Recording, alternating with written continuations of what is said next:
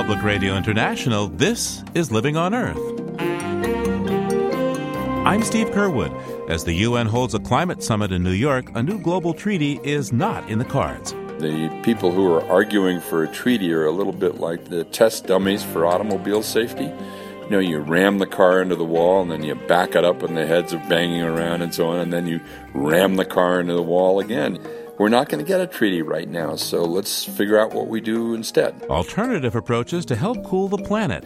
Also, the growing problems associated with dumping the wastewater from fracking has some folks in Ohio worried. They had that earthquake come out of Youngstown because of fracking, and we felt it up here in Shalersville, so yeah, the concern is there that it might contaminate our well, our water.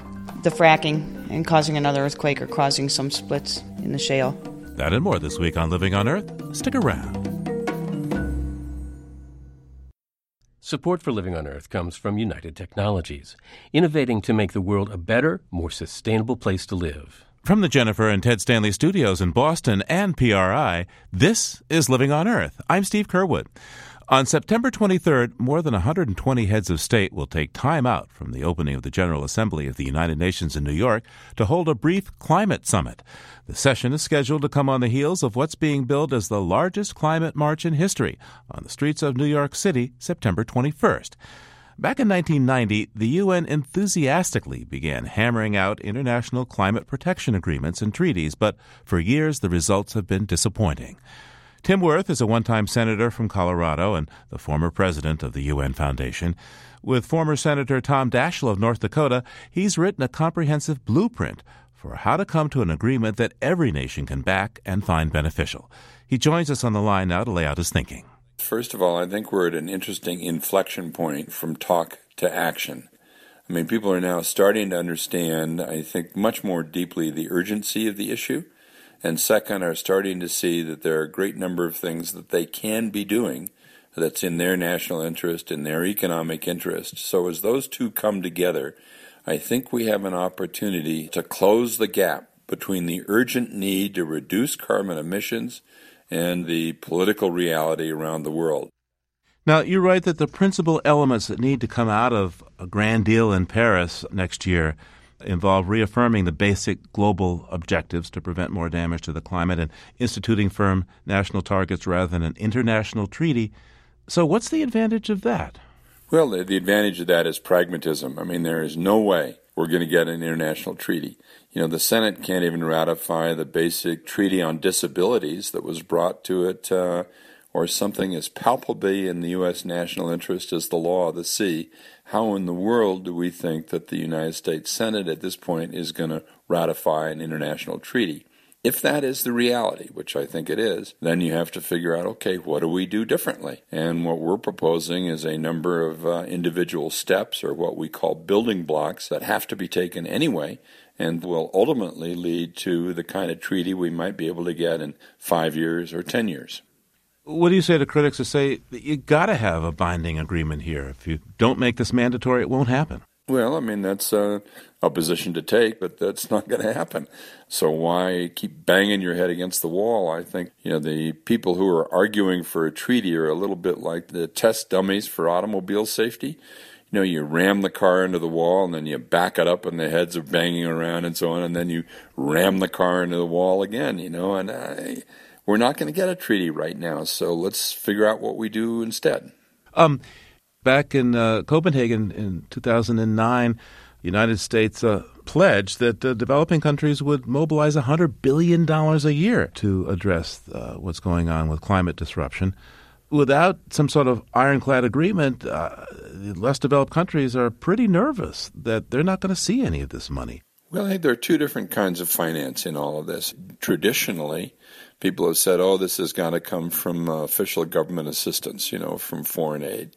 And some of that's going to be needed to help countries, but much more important in mobilizing the pools of capital that are available from the private sector that now are seeing very significant and promising markets for themselves. And if you look at some of the big international financial institutions, for example, are already committing tens of billions of dollars pledging more than that. There's lots of money around. It's a matter of mobilizing it and making sure that the rules are right so that the rate of return that financial institutions are getting is comparable to what they're getting elsewhere, which brings right back to another point, this divest movement related to investments in fossil fuels. I think it's the fastest movement that I've seen in terms of climate actions by citizens across the world. Many groups are now saying that they are no longer going to invest in the exploration for or development of further sources of fossil fuels. We just don't need them. But let's invest instead into renewables and efficiency. So obviously you see your blueprint as practical, but how far do you think the necessary players, and I'm thinking of the United States, China, Europeans, how much are they aboard with this idea? Well, that's a very good question. I think we're going to find out more about the United States posture at the Asia-Pacific meetings when President Obama is in China for a day or two with President Xi. None of this effect is going to happen unless a major political agreement gets reached between the United States and China.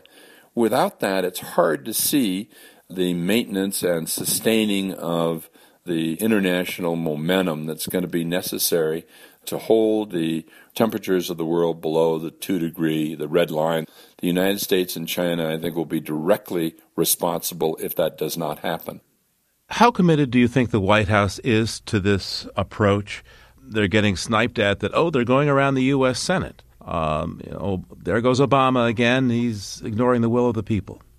I think the Obama White House is, by and large, very committed to this. You see that in the very important regulations that the White House has put out for the Environmental Protection Agency. The White House also has to back this with all kinds of other measures, and there the record's a little thinner. For example, in my home state of Colorado, they're just trying to let a huge coal lease again, which would allow coal companies to go into some very promising public lands, take the coal out, ship it to the West Coast, and ship it to China. And the administration is supporting that as well. So I think their posture has to be consistent throughout, and they're not there yet.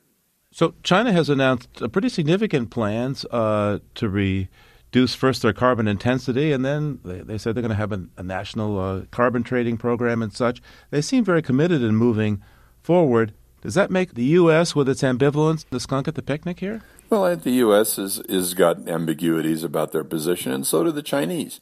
That's why it's terribly important, it seems to me, that the smartest thing that the two countries could do would be to appoint a czar on each side, a very senior person who was really assistant to the president with an enormous amount of authority over the interagency process, and have that person's analog figure in China. So you have two people working out their problems together and developing the analysis, developing the research, sharing the technology. These are the things that have to be done.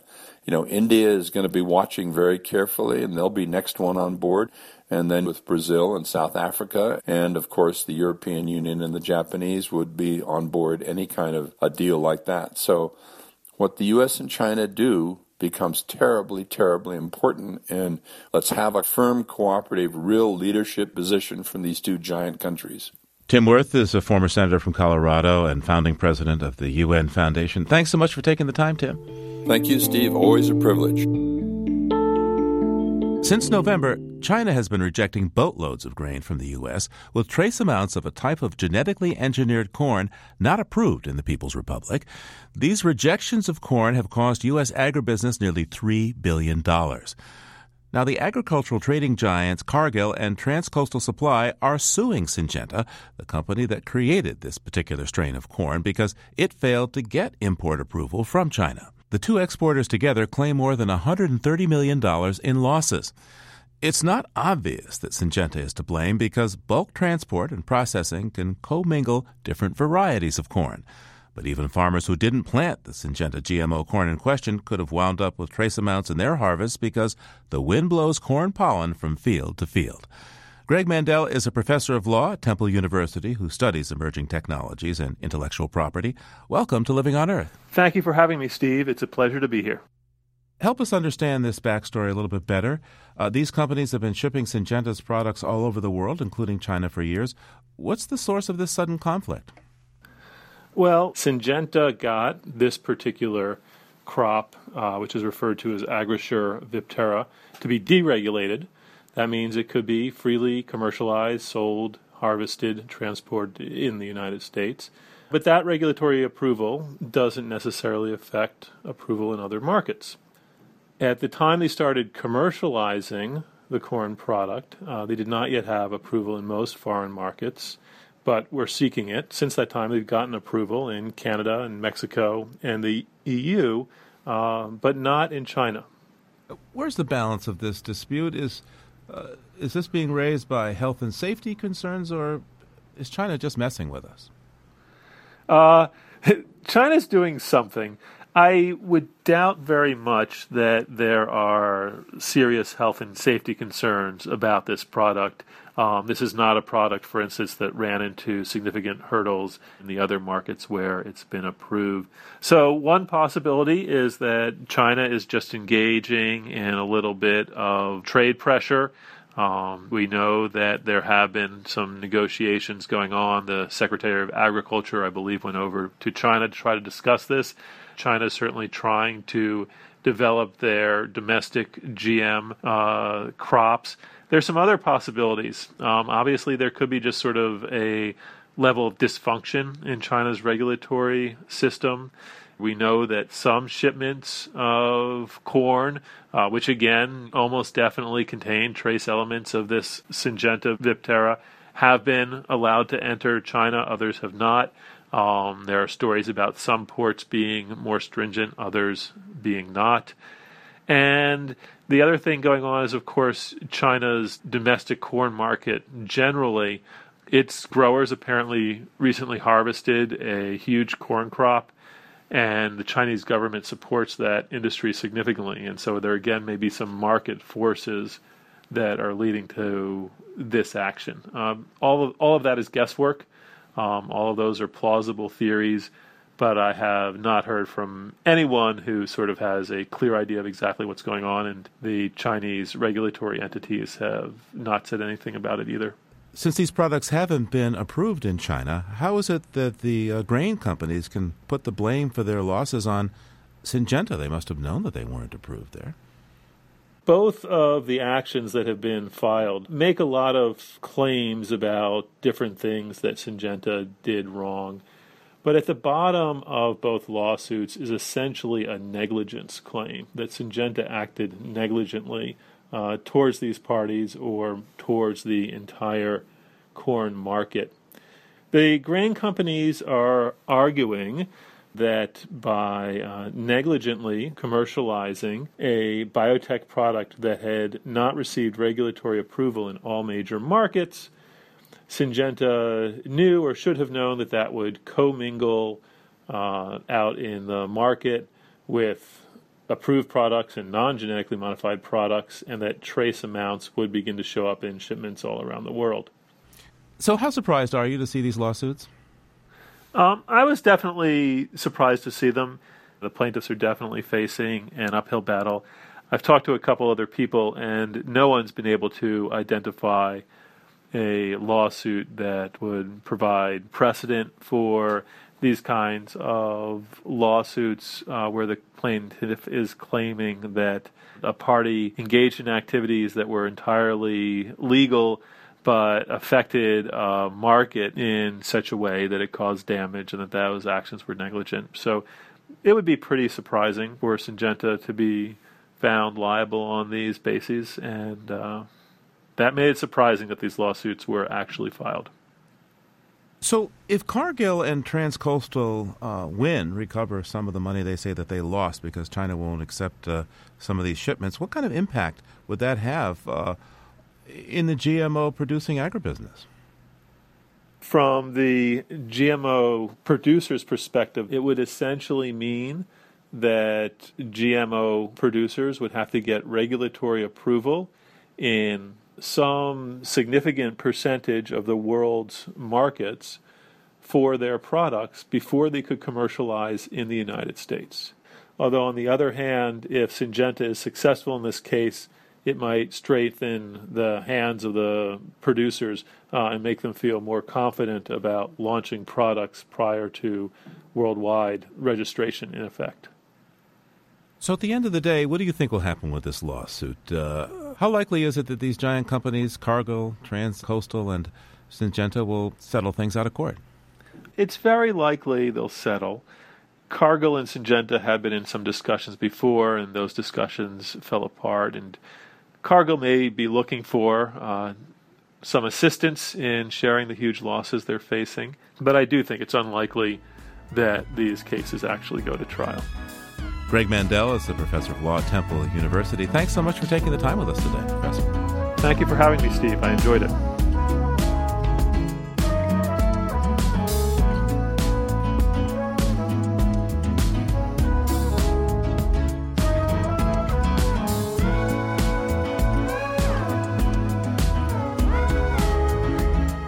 Coming up, a fallout from fracking, millions of gallons of wastewater, and earthquakes. That's just ahead. Stay tuned to Living on Earth.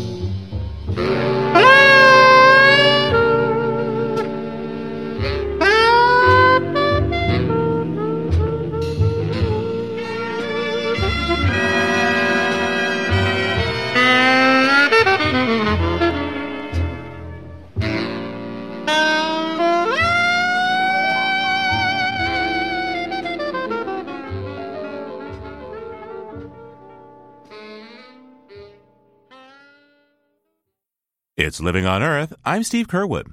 As natural gas production continues to spread across the country, some citizens are trying to fend off drilling rigs and waste sites in their backyards. While gas companies say they already face tough state regulations, that oversight doesn't always ease residents' fears. As Ohio quickly becomes a go-to destination for the nation's frack waste, some people worry about earthquakes and water contamination and argue the state has taken away their authority to decide whether oil and gas waste should be allowed in their backyards. Julie Grant reports for the public radio program The Allegheny Front and has this story from a rural county that's the biggest dumping ground in Ohio. This is the sound of dirty water flowing from a big industrial truck into storage tanks. We're in the countryside in Portage County, Ohio, in the midst of cornfields and a horse farm. When you drive in further, you see the large green storage tanks, the pump house, and the wellhead. He's just about unloaded there. See the hose shaking?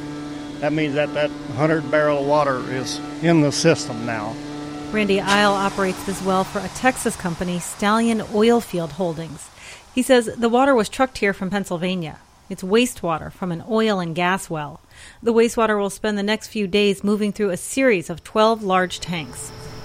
And then the last thing it does is come into the pump house in here, and it comes through a 25 micron filter and then through a 10 micron filter. So it's basically as clean as you down to 10 microns. What are you filtering? Sediment of any kind, particles of rock or anything like that. Isle says any radioactive material is trucked to special waste sites, but the rest stays here. Once it's filtered, the wastewater is pumped into the injection well. Now this is a well. It doesn't look like much, some pipes in the ground with a pressure meter attached. Isle says they use high pressure to push the wastewater down 3,500 feet. And this is what has many residents who live near this and the 17 other frack waste disposal wells in this county concerned. Mary Hagan started worrying about the water in her family's well last winter when the tinsel on her Christmas tree started to shake. They had that earthquake come out of Youngstown because of fracking, and we felt it up here in Shalersville. So, yeah, the concern is there that it might contaminate our well, our water. The fracking and causing another earthquake or causing some splits in the shale. Earlier this year, Ohio regulators acknowledged that some fracking operations near Youngstown, about 45 minutes east of here, caused earthquakes. Hagen brought a jar of water from her well to a monthly water monitoring program held by concerned citizens in the area. They say 500 million gallons of fracking wastewater will be dumped in their county this year. Gwen Fisher is a retired university professor.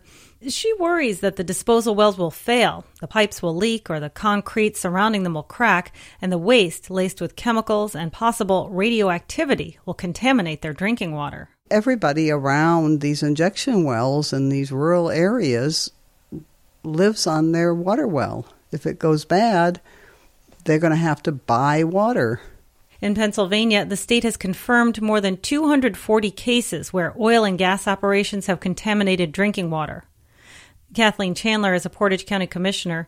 She worries when she sees truck after truck carrying waste into the county, and there's nothing she can do about it. We have no control at the local level.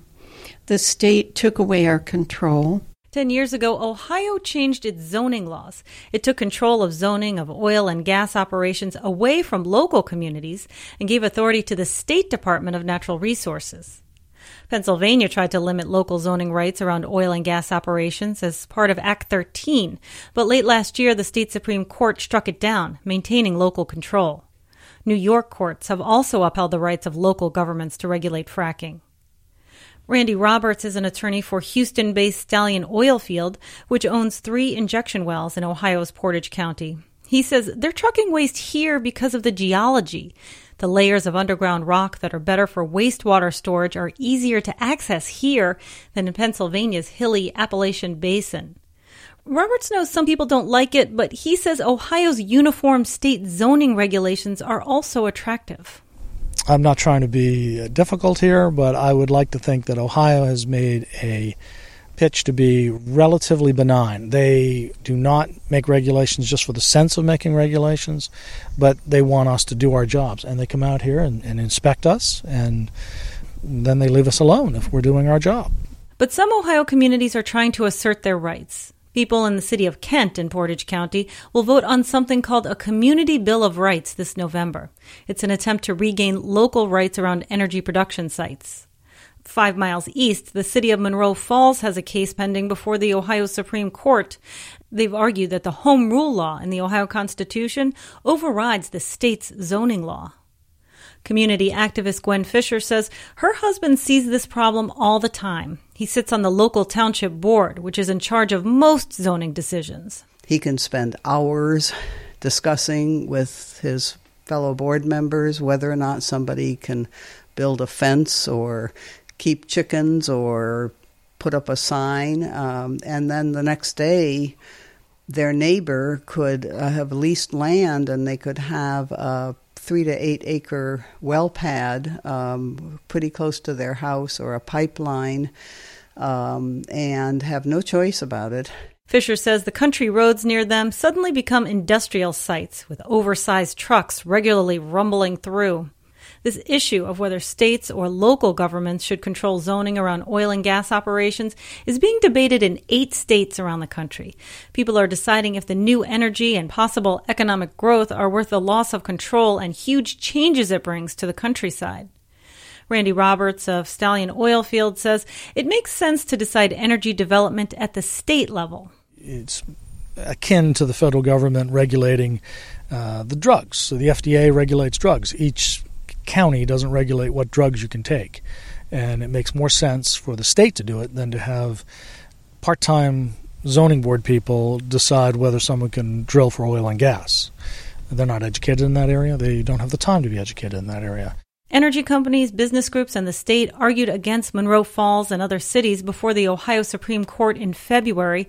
They're expecting a decision at any point. Meanwhile, the state continues to regulate injection wells that accept frack waste from Pennsylvania. That report from Julie Grant of the Allegheny Front.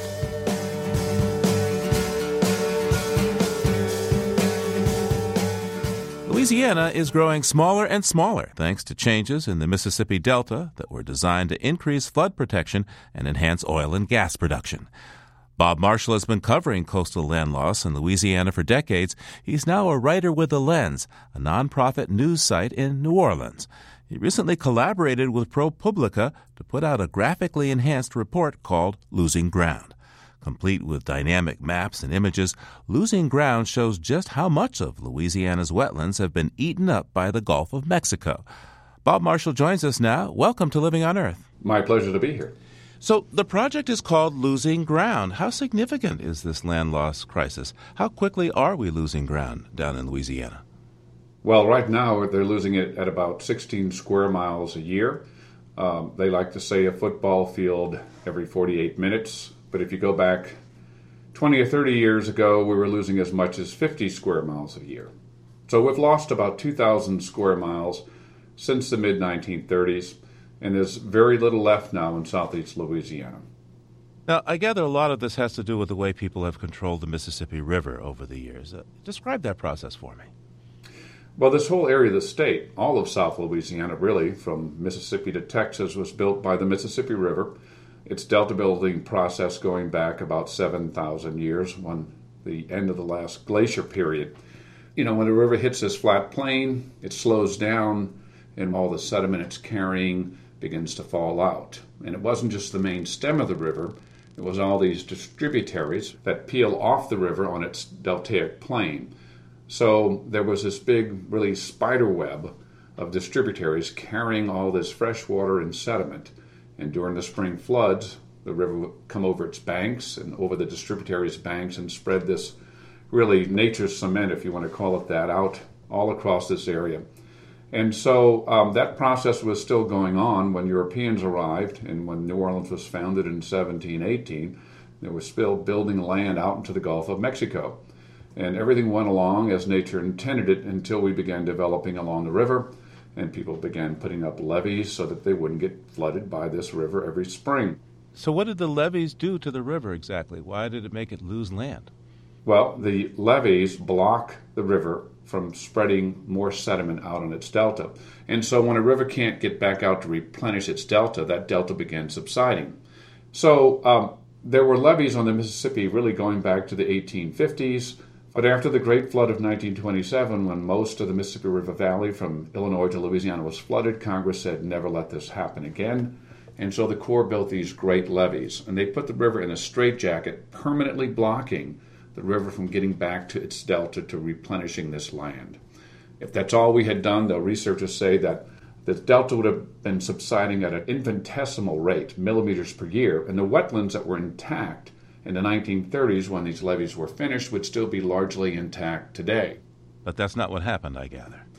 That's not all we did, because at the same time we finished those levees, oil and gas was discovered in this coastal zone, and we proceeded to go after it because there were no protections for wetlands then.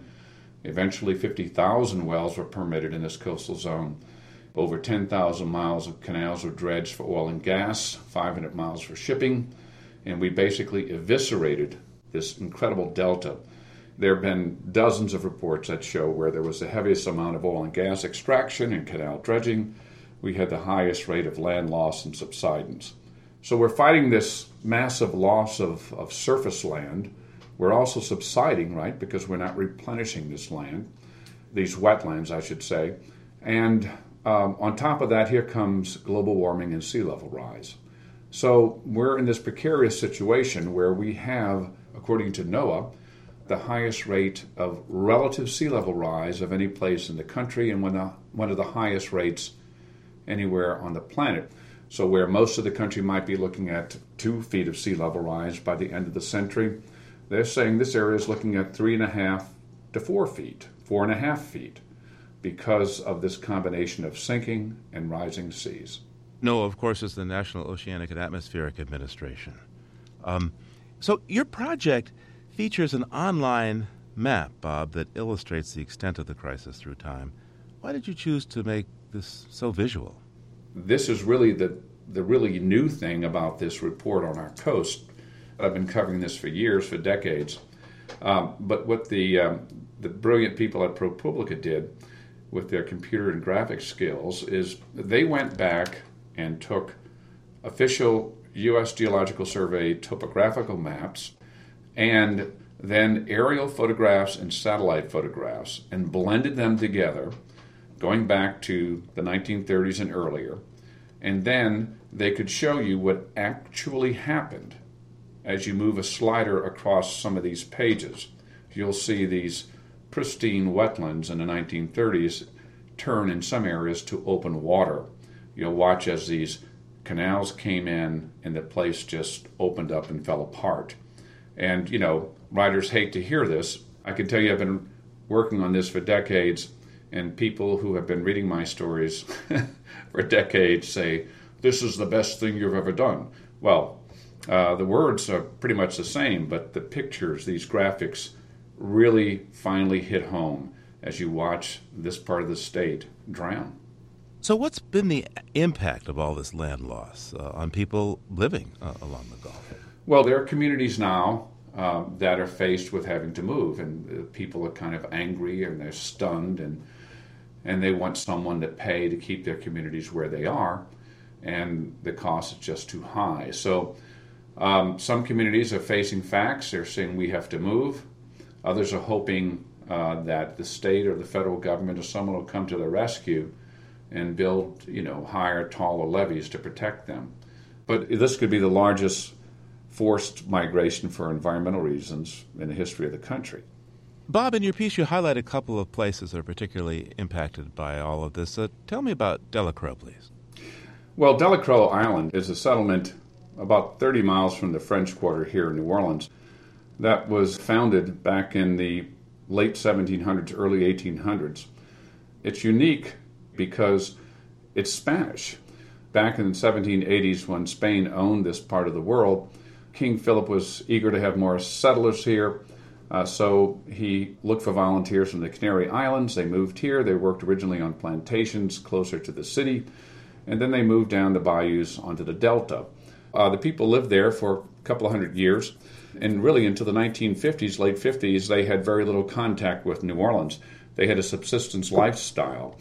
They were fishermen, trappers. They picked moss to sell to furniture makers, Spanish moss.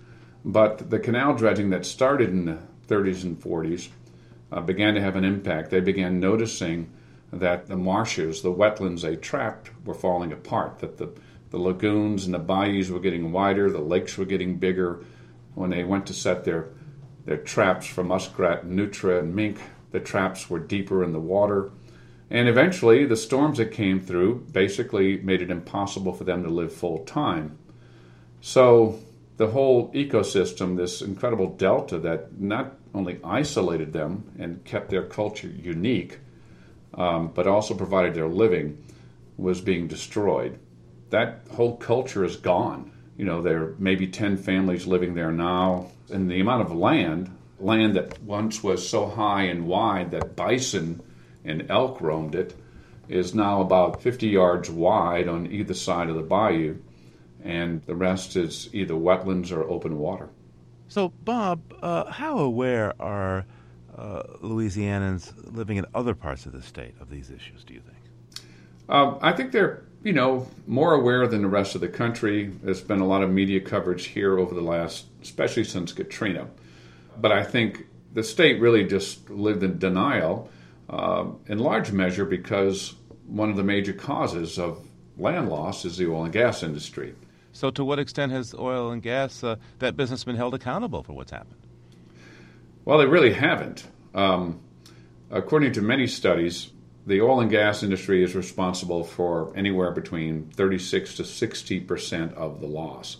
There were permits they had to get beginning in 1972 with the Clean Water Act, and the state has its own permits.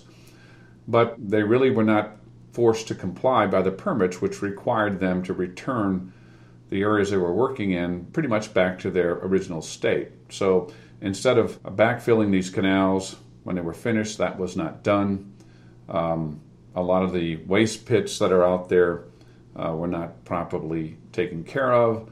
In many cases, oil companies, when they well ran dry, just left the damage there. There was a landmark lawsuit brought last year by the local Flood Protection Authority seeking damages from 97 oil, gas, and pipeline companies for wetlands loss. They're saying that without these wetlands, storm surge is higher. It's going to cost us more to keep the city in this area safe.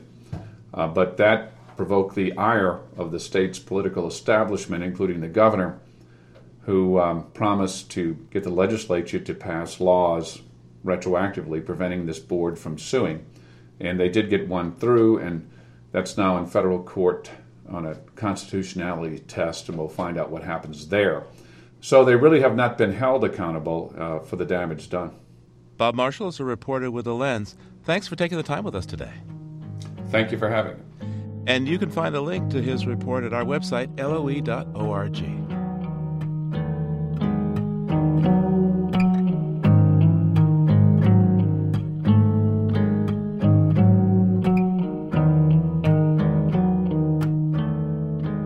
Coming up, we talk with a conservation champion about his work and the major international prize it won him. That's just ahead on Living on Earth. Stay tuned.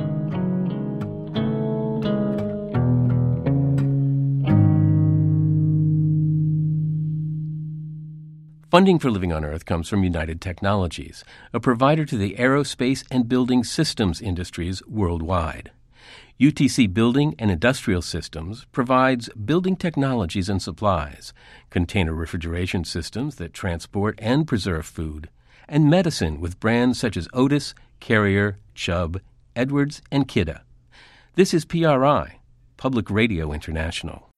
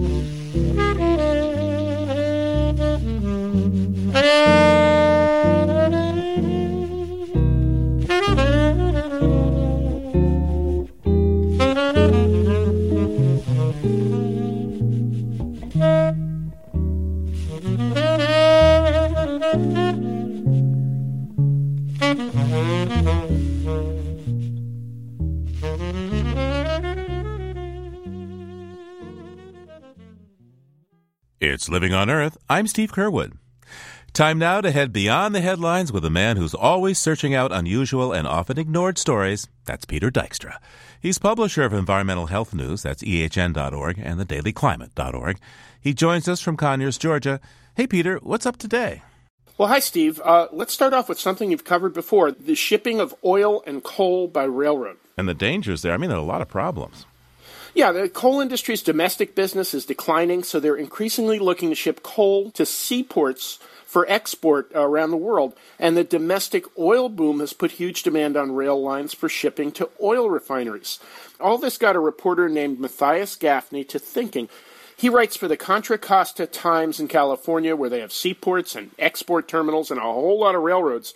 But the state of California has an aging railroad infrastructure and absolutely no staff or no program to inspect all those railroad bridges. Wait, so there's nobody checking out railroad bridges in the most heavily populated state in the country? Well, not exactly. The rail lines are responsible for their own inspections, and there's one federal inspector who works California. Oh, so an honor system plus one inspector?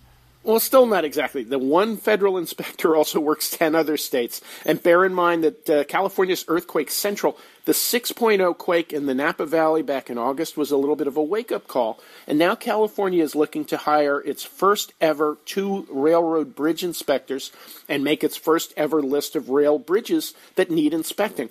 I will say this, at least we're not reading about the inspection problem after a bridge collapse. Well, that's a good point, and let's hope we won't. What do you have for us next?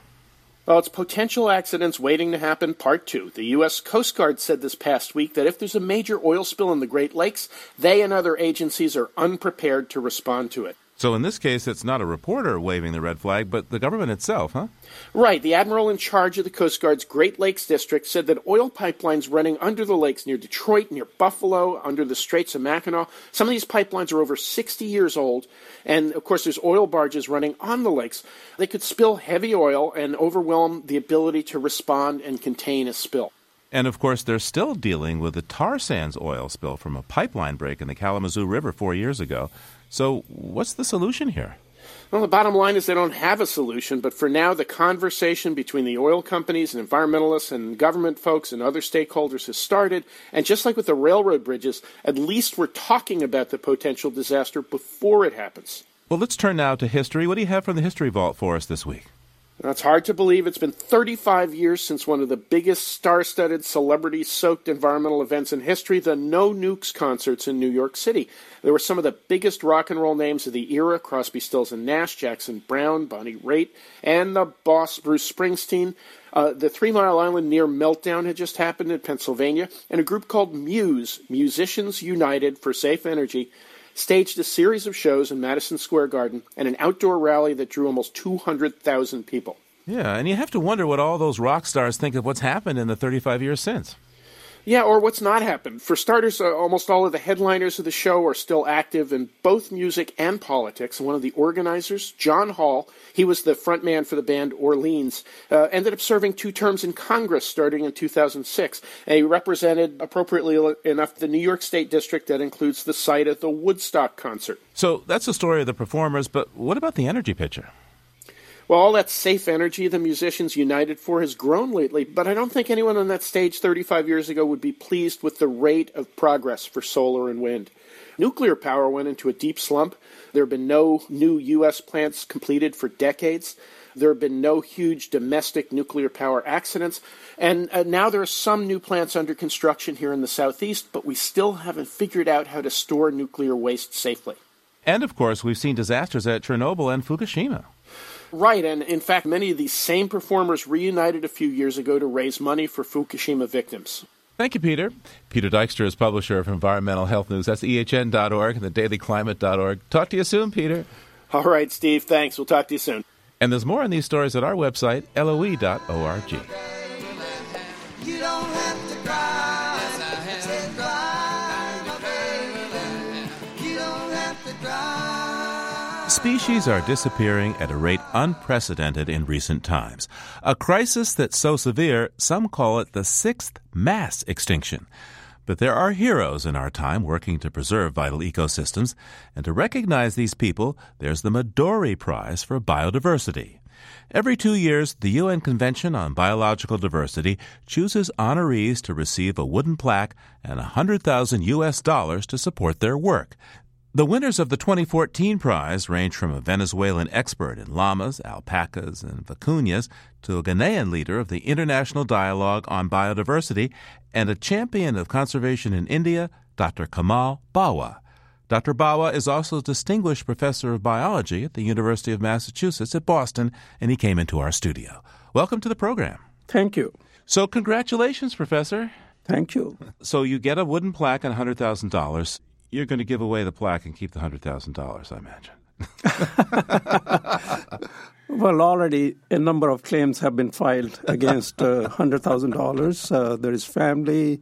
There is this environmental think tank that I established in India. 2 years ago, I had won a larger prize that is $170,000, and I had given it all to Ashoka Trust for Research in Ecology and the Environment, a mouthful, but the acronym is ATREE. So I suspect in this case, too, much of the money will go to ATREE. So ATREE, I gather trees are a special passion of yours. Why are trees so important? Trees are actually the main elements of the major biological communities we find on Earth, and that's forests. I started working in Central American forests, primarily in Costa Rica. I was interested in these rainforests in terms of trees, how do they reproduce? As we know, tropical rainforests are full of a large number of species. 2/3 of all plant and animal species occur in the tropics. So when you have a very large number of species, individuals of a given species are scattered in the forest. 2 individuals of the same species may be as far as 1 kilometer. So the question is, how are they reproducing? Yeah. From where do they get pollen? Are they cross-pollinating? Are they self-pollinating? And I was interested in those mechanisms, and I discovered actually that trees are cross-pollinated. There is no problem in having the pollen move from one tree to another tree, even though they might be very far apart, by a wide variety of pollinators, bats, birds, bees. So, in other words, trees can date another tree across town? Absolutely, yes. And they're very good at that. You focus primarily on whole ecosystems. Why?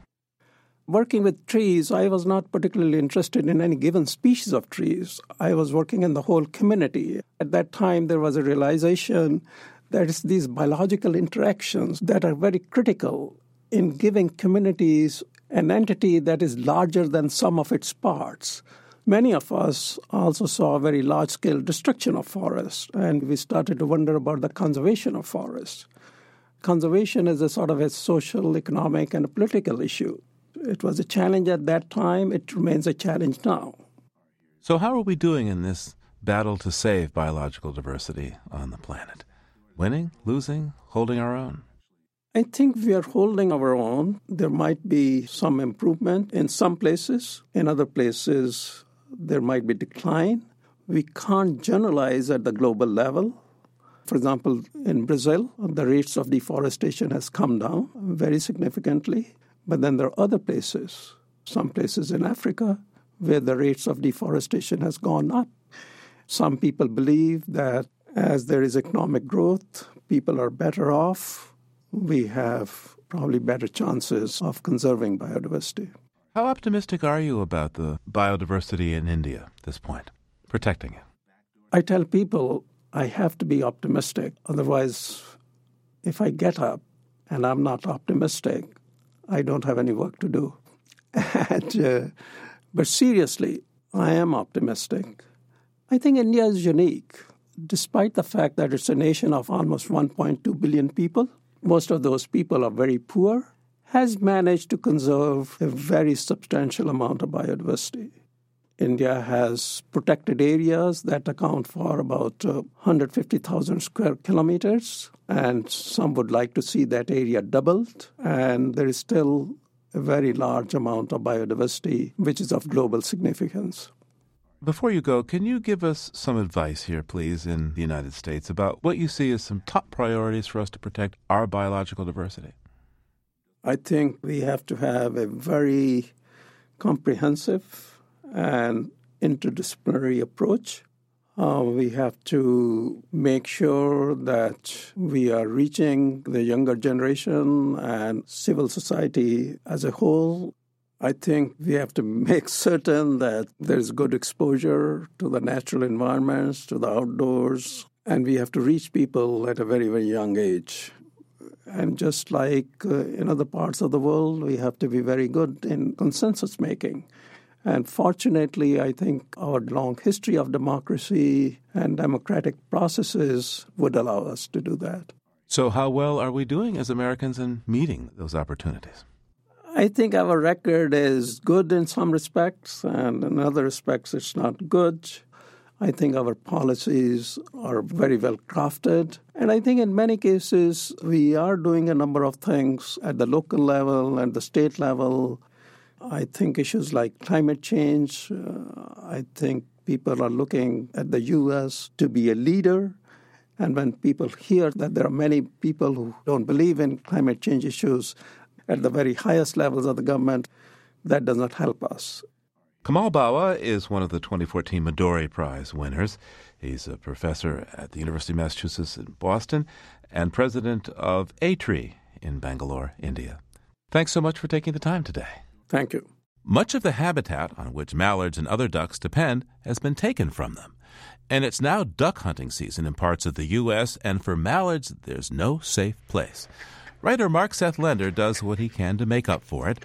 He sends us this perspective from the other side of the guns. Mallards are gathering. Hungry, complaining, up before sunrise and nothing in the belly. One calls, a loud descending voice like an old man railing against condition and age. The others mumble under their breath, annoyed, querulous, impatient for the food that has not arrived, anxious for the giver to come, yet mistrustful. A cry goes up and they fly a distance when they see him, even though they know him. They are wise not to trust.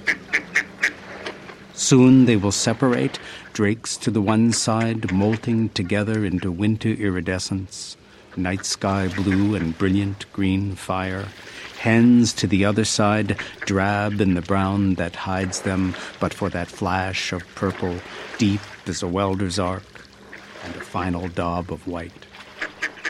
Soon they will leave, these two drawn lots, on different days, weeks apart, but not toward a different route or result. They will be shot with equanimity all along the way, in great number, on their endless, perilous journey, seeking south.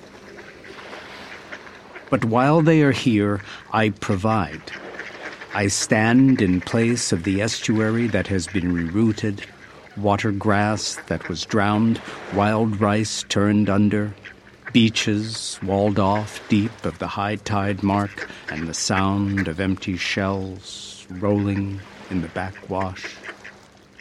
I am the source now, come stumbling and blurry as the cold ground fog laid down on the earth. I come every day, as if their lives depend on it, as if my life depends on it, and it does.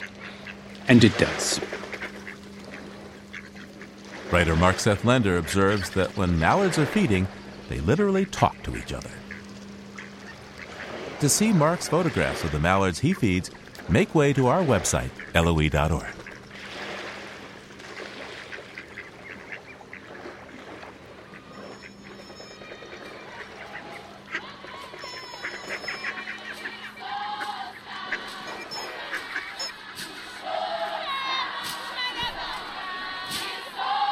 We leave you this week with sounds of the annual reed dance in Swaziland.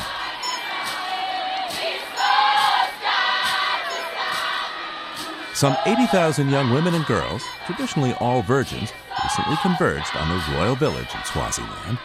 Wearing brightly colored beaded headbands and very short beaded skirts, they waved reeds, sang, and danced topless for the Queen Mother and King Mswati III, who usually chooses a new bride at the event.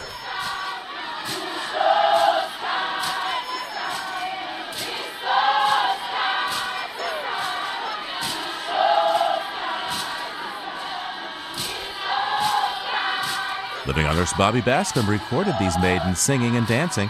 The new bride is reportedly a 19-year-old beauty pageant winner.